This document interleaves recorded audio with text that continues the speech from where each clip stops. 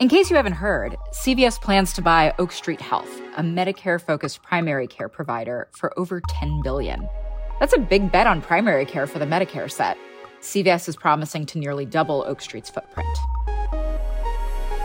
This is Pulse Check. I'm Ruth Reader. Though the U.S. has quelled Mpox, the disease formerly known as monkeypox continues to spread in Mexico, parts of South America, and Africa. 13 countries saw an increase in cases last week, though Mexico had by far the largest spike. Public health officials are calling for Mexico to roll out vaccines. But for now, the country is relying on behavior modifications to stem transmission. Meanwhile, the World Health Organization says that humans are at low risk for catching avian influenza or bird flu, but warns that might not be the case forever. The disease is circulating in minks, otters, foxes, and sea lions. Last year, 4 people contracted the latest strain of avian flu, H5N1, and 1 of them died. The WHO calls for increased animal surveillance to stay ahead of the disease. And ahead of a looming court decision that could wipe out access nationwide to abortion pills, some doctors and advocates are telling people to pre-order and stockpile the pills while they still can. Alice Miranda Ollstein is here to discuss the case. Great to be here.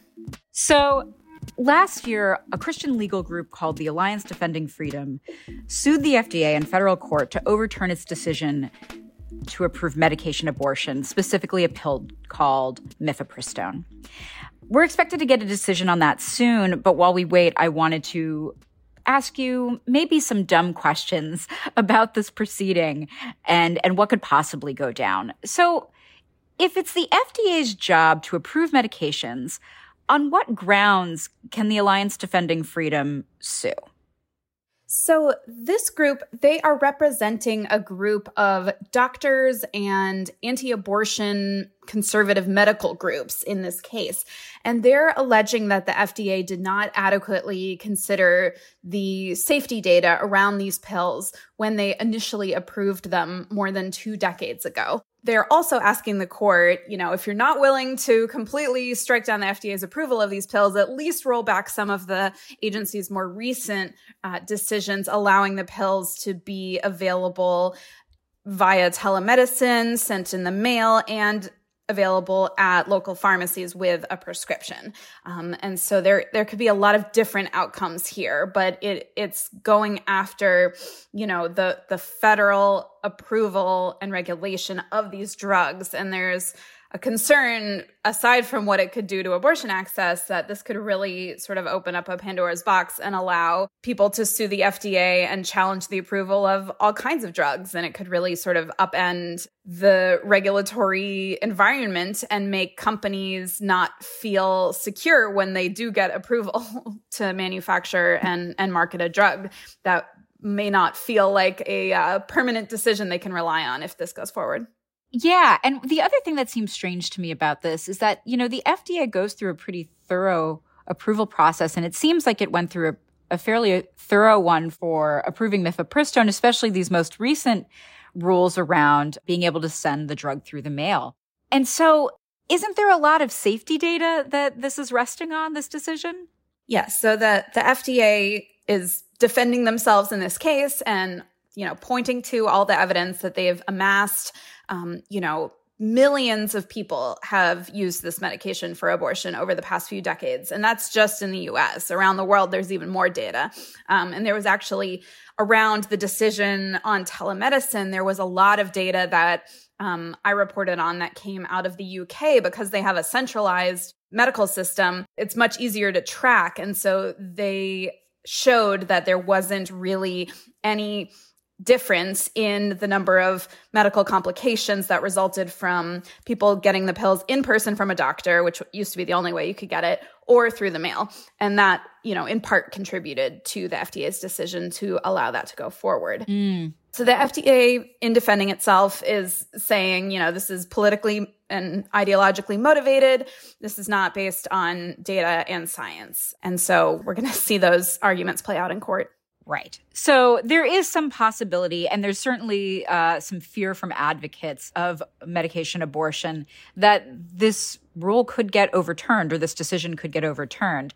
If that were to happen, what would happen next? Would mifepristone be no longer authorized, throughout the United States? Would this just be something relevant to states where it's banned or in states that are currently trying to restrict the medication? How would it go down? Yeah, so actually it would mainly impact states where it's not banned right now, states where it's available, because right now about 18 states, it fluctuates every day because there's all of these smaller court decisions, but about 18 states right now have restrictions on the pills, either banning them entirely or dictating how people can receive them. And so this would impact mainly, blue states that protect abortion and protect the availability of the pills. And people have been sort of slow to grasp, how big this ruling could potentially be. We have not really heard from the administration, what they would do if that were to happen. And so you have a lot of medical groups and advocacy groups that I've been talking to who say, okay, we can't, wait for the government to save us. We're making our own preparations. That's right. And according to your story, you're saying that, some doctors and advocates are telling people to pre-order and stockpile abortion pills while they still can.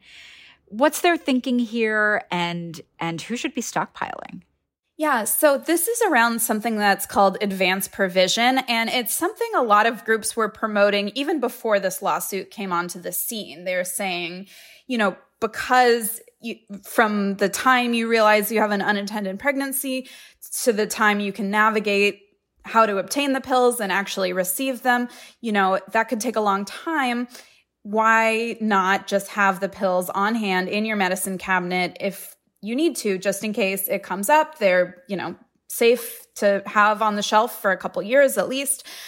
So this is something some advocacy groups were already promoting, but now in the context of potentially losing access to the pills, they're creating videos, they're creating social media campaigns, they're trying to get the word out, saying it would really be smart for people who might find themselves needing this in the future to have it on hand. Now, interestingly, the FDA does not support this. They do not support advanced provision, but that doesn't mean it's not happening. Right.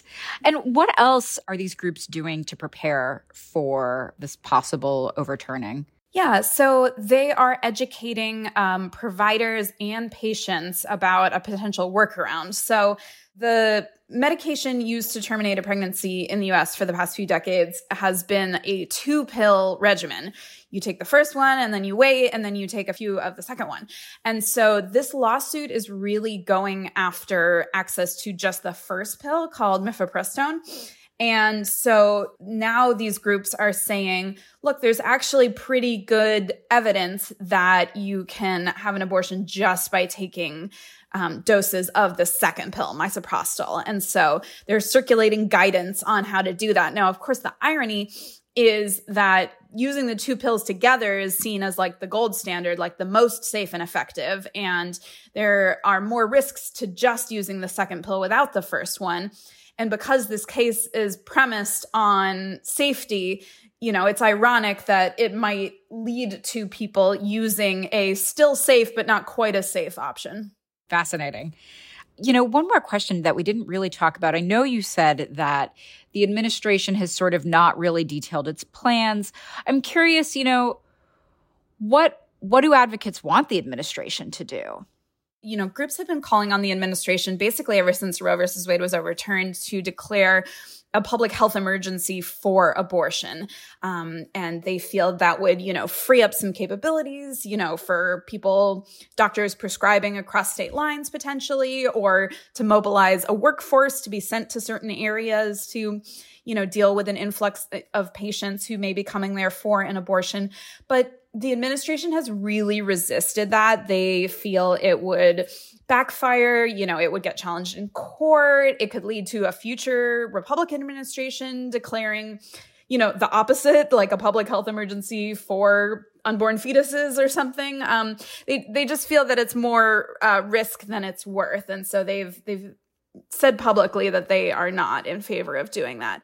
The administration has, said that they, of course, would appeal a decision if it came down against the FDA, but groups really want more details on how exactly the administration would deal with this crisis. I mean, the pills are the most used method of abortion in the United States. And so having that suddenly cut off would really be a major, major upheaval. People are very dependent on this right now, especially with just way fewer options for having a procedural abortion in a clinic right now. And so, yeah, I can't stress enough how big this could be. Wow. Well, thank you so much for walking me through this issue and also your story. It's been great chatting with you. Thanks so much. And that's our show. Our music is by the mysterious Breakmaster Cylinder. Annie Reese is our producer. Brooke Hayes is our editor.